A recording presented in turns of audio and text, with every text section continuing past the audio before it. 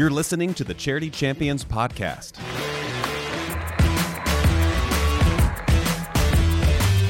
Each year, TFNB Your Bank for Life chooses 6 nonprofits from around Central Texas to recognize as Charity Champions. Tonight's Charity Champion is... Champions enjoy live on-field presentations at Baylor University home football and basketball games, online broadcast and print marketing exposure, and world-class leadership development through 360 Solutions, all at no cost to the nonprofit. In this podcast, we want to get to know our Charity Champions a little better. We're bringing those who help and those who have been helped into the studio to hear the stories behind the champions. On this episode, Child and Adolescent Mental Health with Claris Center for Families. Division Director Ron Kimball explains how they're filling in the gaps in mental health. When you're looking at social drivers of health, you're looking at housing, food, safety, transportation, and those are the types of gaps that we try to identify. And now, let's get to know our champion. All right, Ron, thanks for joining us today on the Charity Champions Podcast. If we can start, can you just tell us who you are? Sure, and thanks for having me. I'm Ron Kimball. I'm the Division Director for Claris Center for Families. We are the Child and Adolescent Mental Health Division of Heart of Texas Region, MHMR. So that's a bit of a mouthful. Kind of explain to people who don't understand kind of that relationship between you guys and MHMR and how that works. Technically, we are, as I mentioned, the Child and Adolescent Mental Health Division of Heart of Texas Region, MHMR. There's 39 MHMRs in the state of Texas. I believe there's 254 counties. Every county falls into one of the service areas or catchment areas of one of those 39. Heart of Texas covers McLennan, Hill, Bosque, Freestone, Limestone, and Falls. And so within our MHMR, much like all the other 39 other ones across the state, there are tons of programs going on, tons of things happening. Probably the easiest way to conceive of it is that there's 4 major divisions in pretty much any of those MHMRs, and we're no different.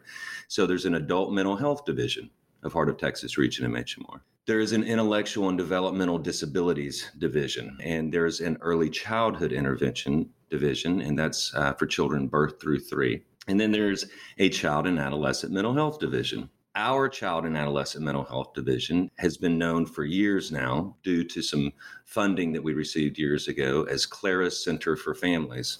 It can get pretty confusing because the ECI division at Heart of Texas Region MHMR is known as Claris Children's Center because of the funding of the Claris family many years ago. We are one of the 4 major divisions in MHMR. If you ask most of the families that we serve, most of the children that we serve, they're going to talk about KCF.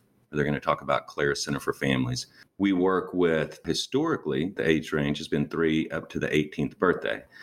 Over the last 3 or 4 years, that has changed somewhat because we've been fortunate enough to get some grants and start some pretty innovative programs that have allowed us to serve now all the way up to the 22nd birthday, and with a new grant that we're starting up to the 24th birthday. So now we talk about children, adolescents, and young adults. And so the name comes from the family that donated to the program years ago. Years ago, absolutely. It was a testament to the Claris family, big here in Waco, who provided some funding actually to the early childhood intervention program, like I said, known as Claris Children's Center, the birth through 3. And when the Child and Adolescent Mental Health Division was started many, many years ago, MHMR decided to continue to honor them and to name the Child and Adolescent Mental Health Division Claris Center for Families. Heart of Texas answers to the state, to the Health and Human Service Commission. I won't say that some of my colleagues at the state don't know us as Claris Center for Families, but typically when I call them at the state, they know me as the Child and Adolescent Mental Health Division Director at Heart of Texas. I actually know a little bit about the ECI part of it because my youngest has special needs. So we used you guys until his 3rd birthday. So it was extremely helpful for us. Excellent. They're a great part of the agency. And so let me talk a little bit about how we work with them. So not often, but occasionally we'll have someone from our ECI program, Claris Children's Center, age out at age 3, and we pick them up over at Claris Center for Families. If it's primarily an emotional, behavioral, mental health type of issue or presentation, we might actually pick that 3-year-old up at that age when they age out of the ECI program. We work more closely typically with the adult mental health program when we've got children and adolescents aging out. And we work very closely with developmental services, the other major division that works with individuals who have intellectual or developmental disabilities. So all 4 of the divisions do work closely together. Like I mentioned, there's tons of other programming going on beneath each one of those divisions. The agency is known as the local mental health authority by the state of Texas. That's what they consider us for the 6 counties. So when it comes to child and adolescent mental health, that falls to Claris Center for Families. That falls to us to play that local mental health authority role for Heart of Texas. What does that really mean? It means that in addition to the numerous services that we provide, the provider side, as we would call it, we also act as an authority. And that means that even if we don't provide the counseling, the case management, the psychiatric services to a child or adolescent, we have some responsibility to assure that they get to somebody, maybe a private counselor, a private doctor, someone. So, so we're both at this point, a pretty large provider, but also an authority. You see that some too if you've got a child that's hospitalized, maybe in a state hospital or elsewhere, and they're being discharged, and it's not someone that we've known, it's not someone necessarily that's been a client of ours. We will be contacted so that we can make sure that child either gets to us or somewhere who can provide the needed services to them back in our catchment area. That's good. Trying to reach those who maybe fall through the cracks a little bit. Yeah, absolutely. That's the authority function. The authority function is to assure to the degree possible that no one's fallen through the cracks when they're coming back to these 6 counties. And then, of course, the provider piece is providing all of those many services, essential services that we're providing every day. We are the local mental health safety net. We are, if you can go anywhere in the nation, you go somewhere, some other state, you say MHMR, they may or may not know what you're talking about. But if you talk about who's your community mental health provider, they're going to know exactly what you're talking about. So that's us. We're the safety net. That means, we do a lot of billing to Medicaid and CHIP, and some of the other areas of the agency, Medicare, et cetera, and even to some private insurances. But we don't turn anyone away for the inability to pay. So there's the safety net piece. If you need services, you're going to get services. You guys have a lot of people you serve. What does kind of a typical person that you guys serve, what do they look like? What are some of their disabilities and what are some of the challenges they face? A long time ago, we decided here at Claris Center for Families that there was way more demand within those 6 counties than we had capacity to serve. I'm very, very proud of our group over the years because we have been very active and aggressive in trying to go out and find funding sources because there's not near enough funding to try to expand our capacity. And we've done so. We've expanded our capacity from about 220 to about 650 per month in probably the course of 5 or 6 years. But we decided a long time ago that since there's not enough capacity, that we needed to serve the most intense situations, the most intense cases. Because where we're different, there's a lot of good private counselors for children in our area. Unfortunately, there's very few psychiatrists, child and adolescent psychiatrists. But what we provide is we provide a holistic or wraparound approach where you're not just getting that counselor once a week, you're getting a case manager that's checking on you at school or at juvenile detention, in the home, Dairy Queen, wherever you are. You're getting someone that's working with the parent who's had experience, a family partner who's had experience navigating the mental health system with their own child. You have child and adolescent psychiatric services available if needed, countless skills training groups and therapy groups.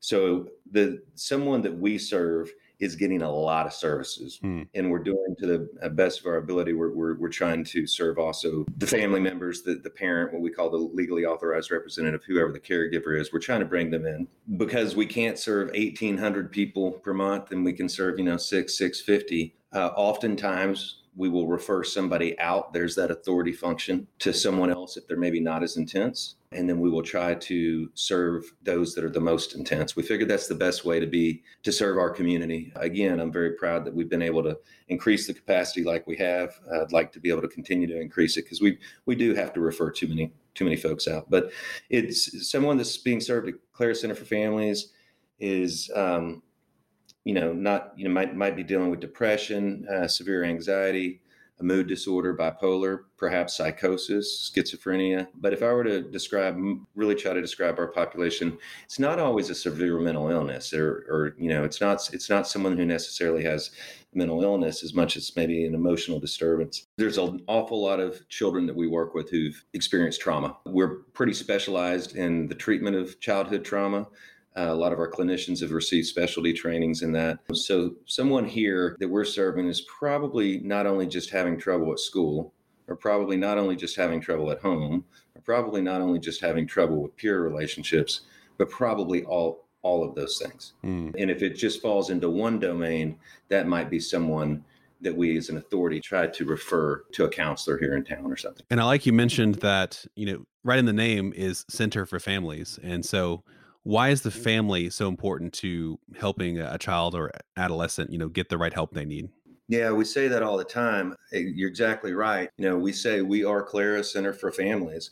It's not every parent, it's not every caregiver who has the capacity or the time, or is at the right spot in their life to receive some of the support or help that we can provide.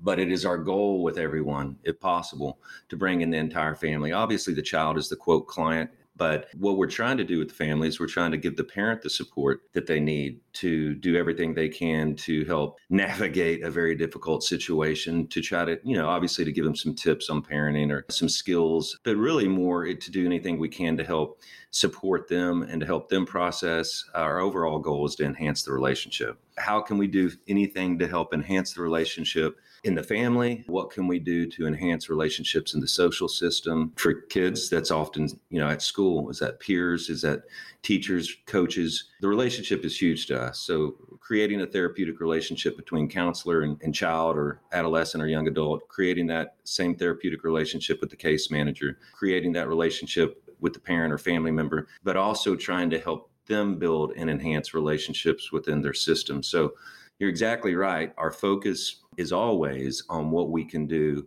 to help kind of buoy the family and to help the family develop even stronger relationships among themselves, because it's kind of cliche to say in our field that, you go see a counselor and that's 1 hour a week, but then you go back out into the world. With us, it's a little more than that. It may be you see your counselor, you see your case manager a couple times. So it may be 5 or 6 hours a week, but still that pales in comparison to the amount of hours that you're back out in the world. So we're really seeking to try to enhance those familial relationships as much as we can. Yeah, I bet it's challenging, especially for families who maybe the parent didn't have a good parent themselves and they're trying to do the best for their kids, but they don't really know how to do that well. I mean, we're all products of how we were parented. And, you can even talk about kind of intergenerational parenting, and our parents themselves are affected and impacted greatly by their parents, et cetera, et cetera. Working with families and giving them the safety, the support, the trust to really start unpacking some of that, and to get to a point where you can kind of identify, hey, this is something I'm accustomed to doing, or this is something that occurred in my childhood, and now I see that perhaps there might be a different way I could do that would strengthen the relationship with my child. I may have probably have the best interest at heart, but perhaps now that I look at this, doing it this way is maybe not strengthening that relationship the way I want it to, or is maybe closing me off to my child or something. So yeah, that's a difficult part for all of us. That takes there's skills, and we certainly try to provide that. But I really think it comes around more through support and kind of the developing of some insight of some different ways to go about interacting. You've kind of talked about having counseling sessions, visiting them at school. What does it look like, your service in practice? Where are your people going and how are they interacting with the clients? Pre-COVID-19, we have a main building downtown, Clara Center for Families, and it's typically very bustling. We're running 4 or 5 days of the week. We're running child and adolescent psychiatric clinic. So we've got, nurses, and we've got folks coming in to see the psychiatrist, and we've got folks coming in to do kind of the traditional model of coming in to see their counselor. It's time for me to come in and see my counselor. It's 2:00 on Thursday. I'm back to see my counselor again this week. So a lot of that going on. We've got family partners that I've mentioned who've had their own experience with their own children, who dealt with emotional disorders and mental health issues, who are just fantastic and work closely with some of the parents, maybe while their child's in a counseling session. Instead of the parents sitting in a waiting area or something, they're meeting with the family partner. And then we've got case managers that are coming and going left and right. Mm-hmm. So you see them some in the building, but mostly they're out in the field. They're everywhere. And we talk about get out there, get out in the street. So wherever, and that's often in schools, that's often at the juvenile detention center, that's very often at homes, doing whatever they can to connect to resources to make sure services that are being provided both internally and externally, are successful and are meeting the individual needs of the child and the family. So the building's a busy place, but it's just there's a lot of moving parts. So you kind of have, like I said, more of a traditional, you come see the psychiatrist, you come see the counselor, but many of the other services are out in the community. And we've added quite a few services here recently to our traditional kind of mental health service array. So what are some of those services that people may not know about? Via a large federal grant we got about 4 years ago that's coming to an end in a week at the end of the month here. We were able to identify several things that we saw as great needs, kind of gaps in the continuum of care through the years. And we wrote a proposal called Closing the Gaps and applied to SAMHSA at the federal level and received something called a System of Care grant. It was a 4-year grant. With that grant, we had identified 3 major pillars that we wanted to address. And one was child and adolescent mental health respite. One was transition age youth program, and another was school-based mental health programming. So through the years, we saw far too many times children and adolescents that we worked with who didn't quite meet the definition of a mental health crisis. We're right there about needing to be hospitalized, that we knew if we just had a place for them to go get a break, a respite with trained mental health folks, that we could avert a needless hospitalization. Any hospitalization, even the best place is traumatized, and it's not where you want to send children. It's also quite expensive. And in Waco, there is not a psychiatric hospital for children. So the closest place you go in is Belton, more often maybe Austin or Dallas. There's always instances where you need to hospitalize, but we saw far too many cases where maybe there was family discord, maybe there was something that went on at school, what have you, and we thought, golly, here we are hospitalizing, but we can't send them back to the current environment right now because it will get to that point. And so we long knew we needed something. And so with this grant, we were able to get the seed money to start something called the Youth Crisis Respite House. We've had it up and running about 1.5 years. It was the last piece of that grant that we implemented. And so it's just been incredible. We got this house out on 6 acres that can house 6 to 9 different youth at one time. It's short term, maybe 3-7 days. It allows us to work with the child, work with the family, kind of cool things down, teach or remind of some coping skills. And we have been able to avoid a significant amount of situations that would have otherwise resulted in a hospitalization out of town. So that's just been thus far a really big success for us. Most recently, we've kind of multi-purposed that as we've gotten into the youth homelessness field. Now we also can take youth. I don't know if folks know this, but especially in Waco, there's an unacceptable amount of youth that are homeless, couch surfing, or just purely homeless. So we're now able to use that house as a temporary place to house homeless youth and try to connect them to a more stable, permanent housing situation. So that Youth Crisis Respite House has just been an incredible thing over the last 1.5 years or so. The second big piece is that transitional age youth program. We saw way too many times through the years where someone would turn 18, they would not qualify with our colleagues in adult mental health because they did not have maybe a severe mental illness. Fortunately, the state has loosened some of the qualifications with adult mental health over the years, but for a long time, unless you had a severe mental illness, you couldn't qualify. So we watched too many times a 17-year-old that was working closely with their child and adolescent therapist here, had a close relationship with the case manager, family was working with the family partner, might have a juvenile probation officer that they're working closely with, hit 18, be out of our services, lose their doctor, the counselor, the case manager, the juvenile probation officer, drop out of school. And this is all happening when benefits change at 18. And we also know that it's one of the highest risk times for the development of severe mental illness in our lives during this developmental stage. So it was just heartbreaking through the years. And we always said if there was some way we could develop, if we had the dollars to develop something for those that didn't qualify for an adult mental health service, to carry these young folks, continue to help them with some of the mental health challenges as we started to get them connected to maybe some sort of occupation, maybe a school, maybe keeping them in school, maybe helping them get into a college, work on housing, work on a change of benefits as they transition to adulthood. So that's the program that we're able to start out of this. It's called TAY, Transition Age Youth. It really should be Transition Age Young Adults, but Transition Age Youth.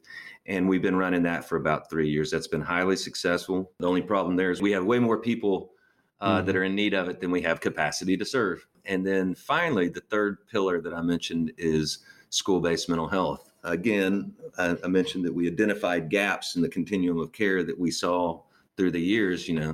We said, hey, we do this counseling thing pretty well. We do this psychiatry thing pretty well. This case management, this group, this family partner. Here's the traditional services. But look at these gaps. And there was a respite gap. There was a transition age youth gap. And then there was a school-based mental health gap. We know that that's where children are, that we kind of have a saying that that's where they live. That's their job. when you're that age. And so far too many times, a lot of the families that we work with had competing demands on their time, may have other children that need this, may need medical appointments, may have several jobs, may be looking at just trying to make ends meet and trying to get your child up here after school. Even the transportation to do so might not be the top priority, even if you'd really like to. So we were very passionate about this. What we did is we were able to develop and train our own staff and start placing them in different school districts and different campuses around our area. And this has been wildly successful too. So now we're working with a lot of children in a lot of schools who otherwise likely would not be receiving services because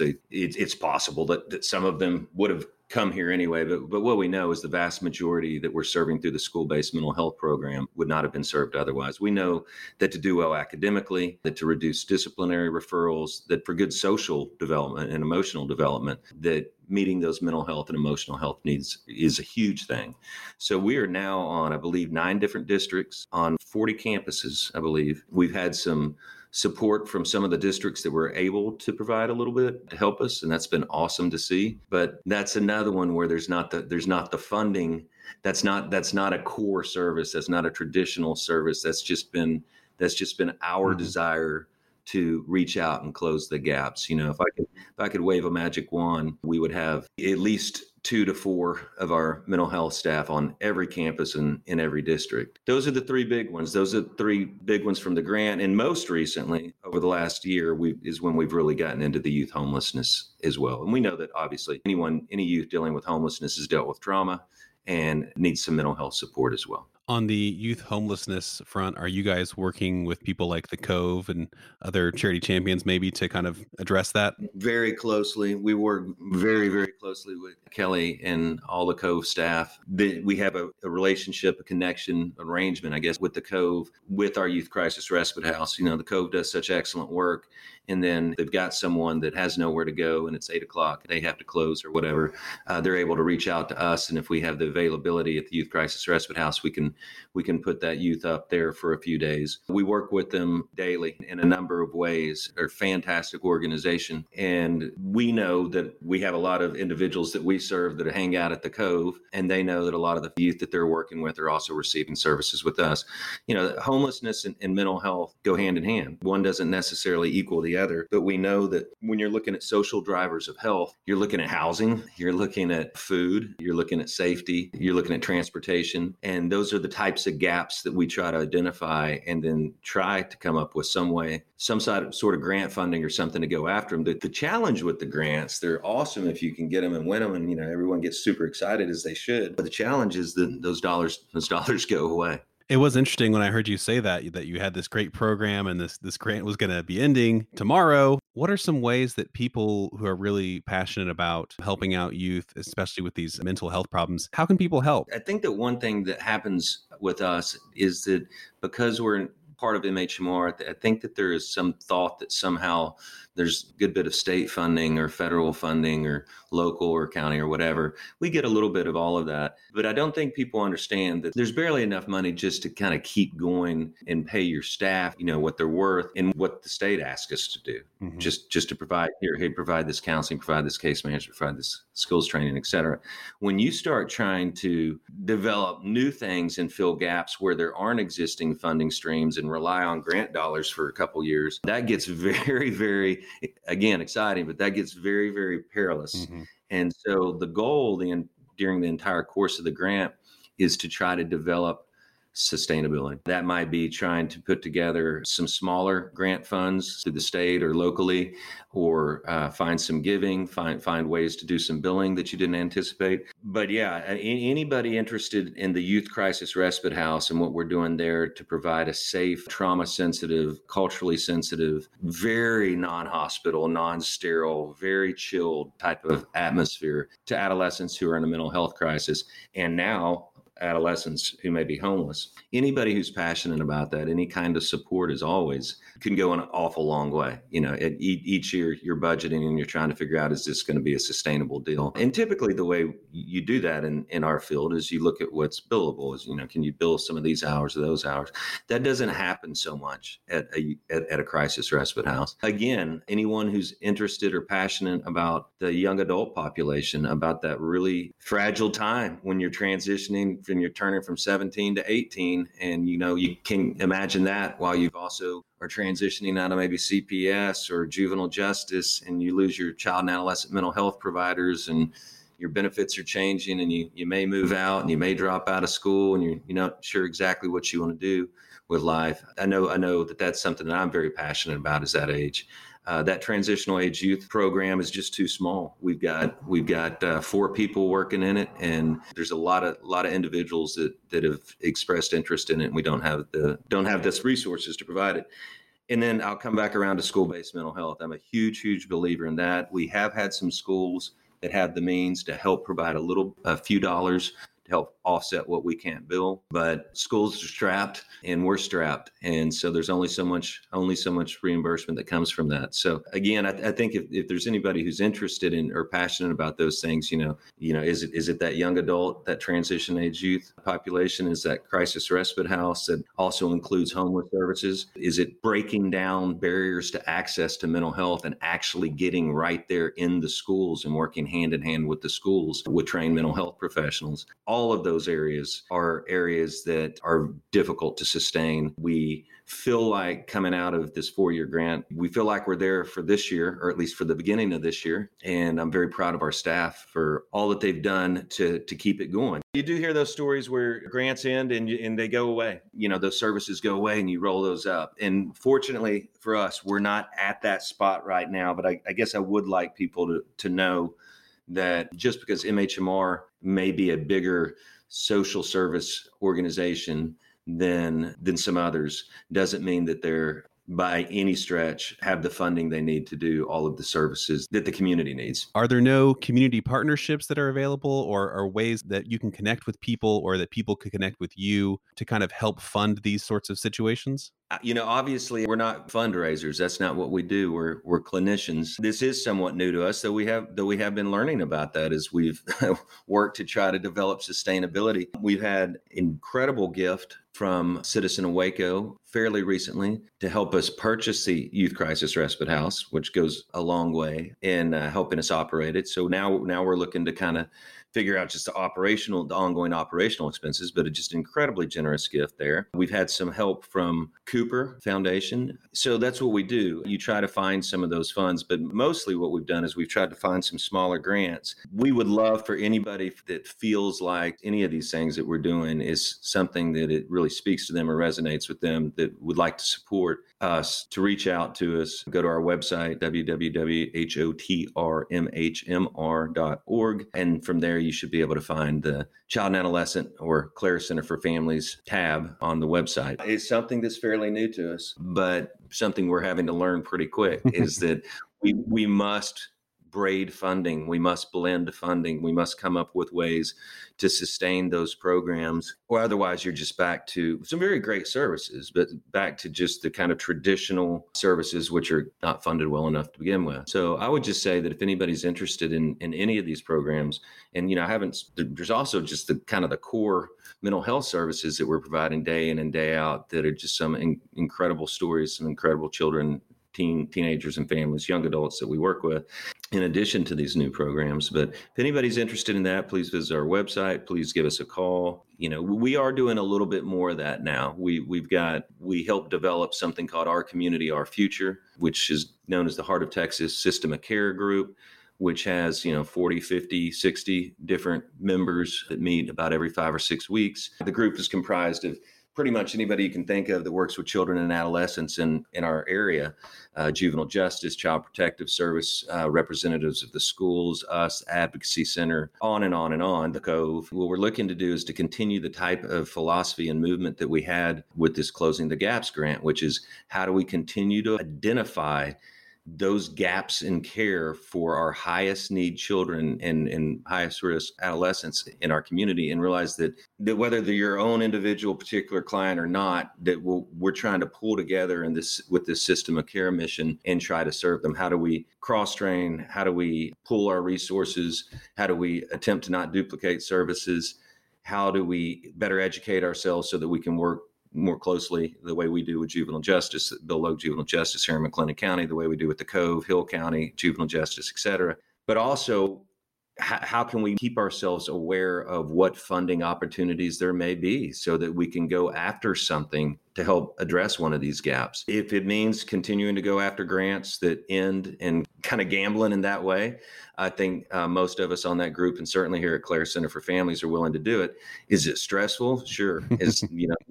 You'd rather start identifying some ongoing funding streams to help support what you're doing. Well, it's my hope now that you're a charity champion that the spotlight will be shined on you guys and people will learn about the great work you're doing and step up. So if you're listening to this podcast right now, you have the means.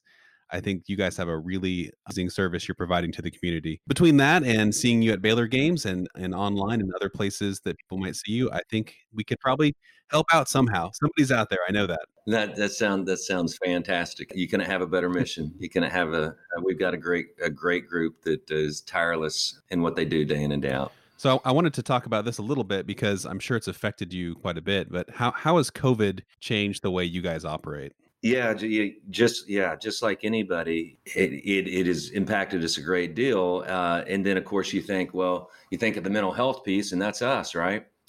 So if there's ever been a time to ensure a continuity of care, it's right now. So we, like many others, have we've been trying to follow the best advice of the medical experts, and we've kind of fluctuated between how we provide services. We've pretty much been running what we've been referring to here lately as a hybrid model, where we've got counselors that can provide some services via Zoom or FaceTime, that kind of thing, that the state has relaxed a few regulations on during this period.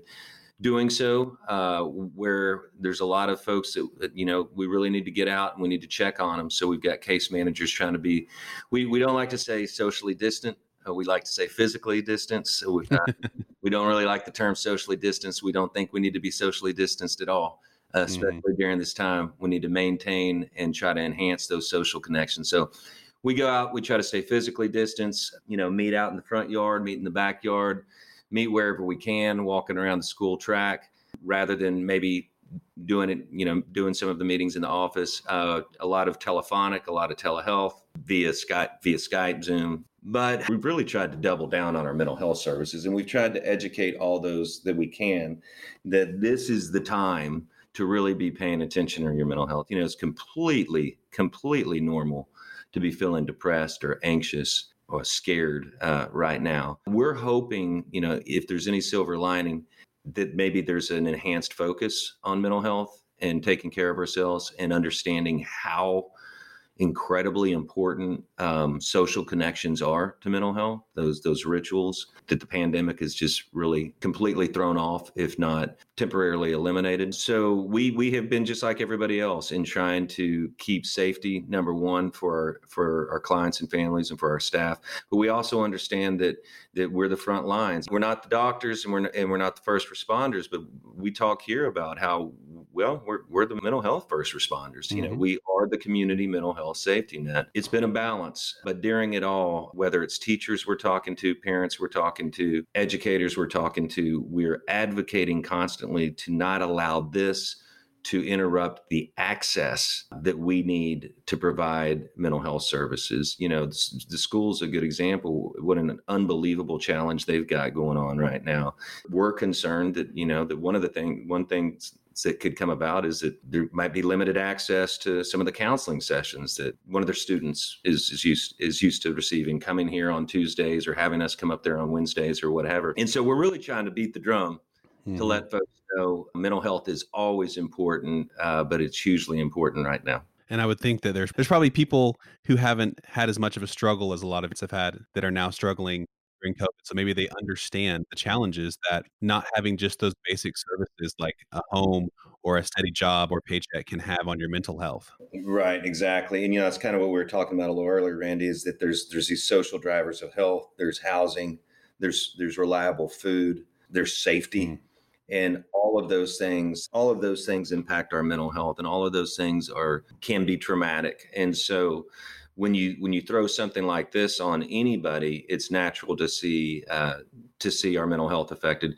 You throw this on children or families, many of whom have a scarcity of food to begin with, many of whom do not have stable housing to begin with, many of whom do not have reliable transportation, many of whom maybe have their challenges at school, all while dealing with emotional or mental health issues. And then you see things compounded a great deal, which is why it is so important right now to make sure that, in spite of anything else that happens, to try to keep people safe, we focus very, very sharply on maintaining, if not growing, access to mental health care. I think, like I said, the other piece is the impact on the social connections, because we know in the field, we know how important that is to our mental health. So kind of goes back to why we say physical rather than social distancing.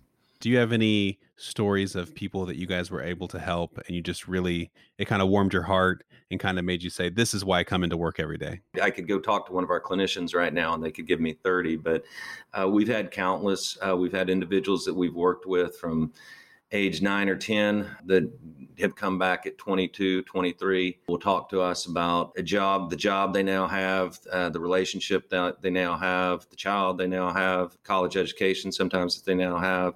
And you think back and of all of the different challenges that might have involved juvenile justice or might have involved protective services, might have involved hospitalizations, and knowing that they and we were relentless, ensuring those relationships with that counselor or that case manager or that team never ended. We talk a lot here about, it's in the type of deal where you go mow a yard and at the end of the day, you're like, oh, that feels good. Look at it, it's mowed. I think a lot of us in this field enjoy mowing yards when we can for that very reason, because that's not something you get here. You have to have the Constitution that allows you to understand that any kind of tangible result is typically far off. We all know here that we're making huge impacts daily, hourly. But it is really nice. And we've had countless stories, countless situations where you get children who are now adults who are coming back talking to you. Certainly you get parents or the families that do that in real time or later come back and tell you of the successes that have gone on. Everyone, just for instance, at the Youth Crisis Respite House that goes through there fills out a questionnaire when they leave. And then there's questions on there like, what would you have done if you didn't have the Youth Crisis Respite House? Where do you think you would have been? Et cetera, et cetera. And then there's parts where you can just write things. And I can just go grab a handful of those at any time and it just warms your heart. And that's just the Youth Crisis Respite House. We've been able to help people out sometimes with just flexible funding where we know, we've got you in counseling, we're trying to help you in school. We know that a basketball goal, basketball is a huge coping thing for you. We've been able to access basketball goals or times, a karate class or gym membership or whatever. And all of these things to try to kind of plug the holes and fill the gaps around whatever psychiatric care someone may be receiving, around whatever counseling they may be receiving. Tons and tons of stories that go on that really are happening every day. I really like your analogy about mowing the lawn because you do the work and you can see the result. But a lot of times, not only do you put in the work with somebody, there can be setbacks and, the fruits of your labor could be years and years in the making. So that's really got to be a special kind of passion to work with those people. It is. I'm thinking of one young man in particular who made his way back here through a lot of difficulty to get here over quite a distance to come in and talk to the counselor next door to me and find him some 10, 11 years later and tell him what a difference he had made to him and how he's carried him with him this entire time and the success that he's realizing now. It is very, very meaningful work. Excellent. So we kind of asked you in your Charity Champions video, but this is a time for you guys to really think big and ask about like what's the biggest pressing things that if somebody is listening to this now and they can fill that gap, what are the things that you really need right now? We really need sustained funding for some of the newer programs that were begun through grant dollars. We need any kind of support we can have to sustain school-based mental health and hopefully expand it to other schools. The Transition Age Youth Program could use more support so that we can expand that to there's a great demand for that. And then the Youth Crisis Respite House, it's working with both the mental health crises and youth homelessness. That one just doesn't have a lot of kind of billable options. And so the operation costs out there, those just keep going, staff and upkeep and bills and that kind of thing. I think if someone was just asking me, there's other things, I'd like to be able to do things for staff that are working some of our more traditional services too. Mm-hmm. But if having just come off the budget year, our fiscal year starts in September. So having just put together this budget to begin the year, I would definitely say it would be some help supporting the Youth Crisis Respite House, the Transition Age Youth Program, or school-based mental health. Transportation is a huge deal. We know that's one of the gaps. We are starting a transportation program in our rural counties where there's fewer resources, and we're looking to get some vans out there, trying to make sure that we're getting folks into appointments, whether it be our appointments or necessary medical appointments or housing appointments or what have you. I think that's probably one of the next areas we're really going to be looking at is just transportation. We try to identify what are the barriers to accessing mental health. Well, there's stigma. And so we obviously try to educate along with many of our other partners about that. And fortunately, I think I believe that's improving. What else is there? There's transportation. We've started to try to get a van or two and try to do some transporting, try to hire staff to do that. And then that's exactly what we did with school-based, is we said, let's go to you. Let's take that need to be transported or to drive over to our office after school's over. Let's take it to where you are. I think school-based is a really good representation of trying to do something about the barriers to access to services. I think respite is a really good example of trying to fill a gap. We've already seen some pretty amazing outcomes there where we would have seen some hospitalizations out of town. Kind of repeating myself here, but then there's the TAPE program where we're able now to kind of walk with folks as they become an adult. Rather than dropping them right at their 18th birthday. What are some ways that people can find you online if they want to start following what you're doing and they want to get involved? The easiest way is to go to www.HOTRMHMR, that's Heart of Texas Region, HOTRMHMR.org.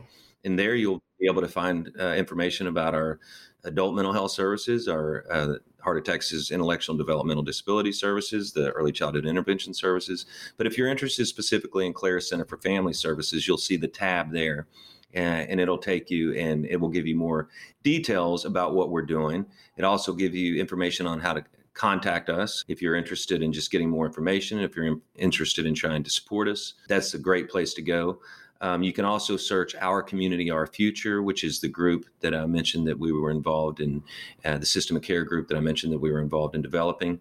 That's got a lot of good information on that website. So you can search OCOF, OCOF. Lots of acronyms.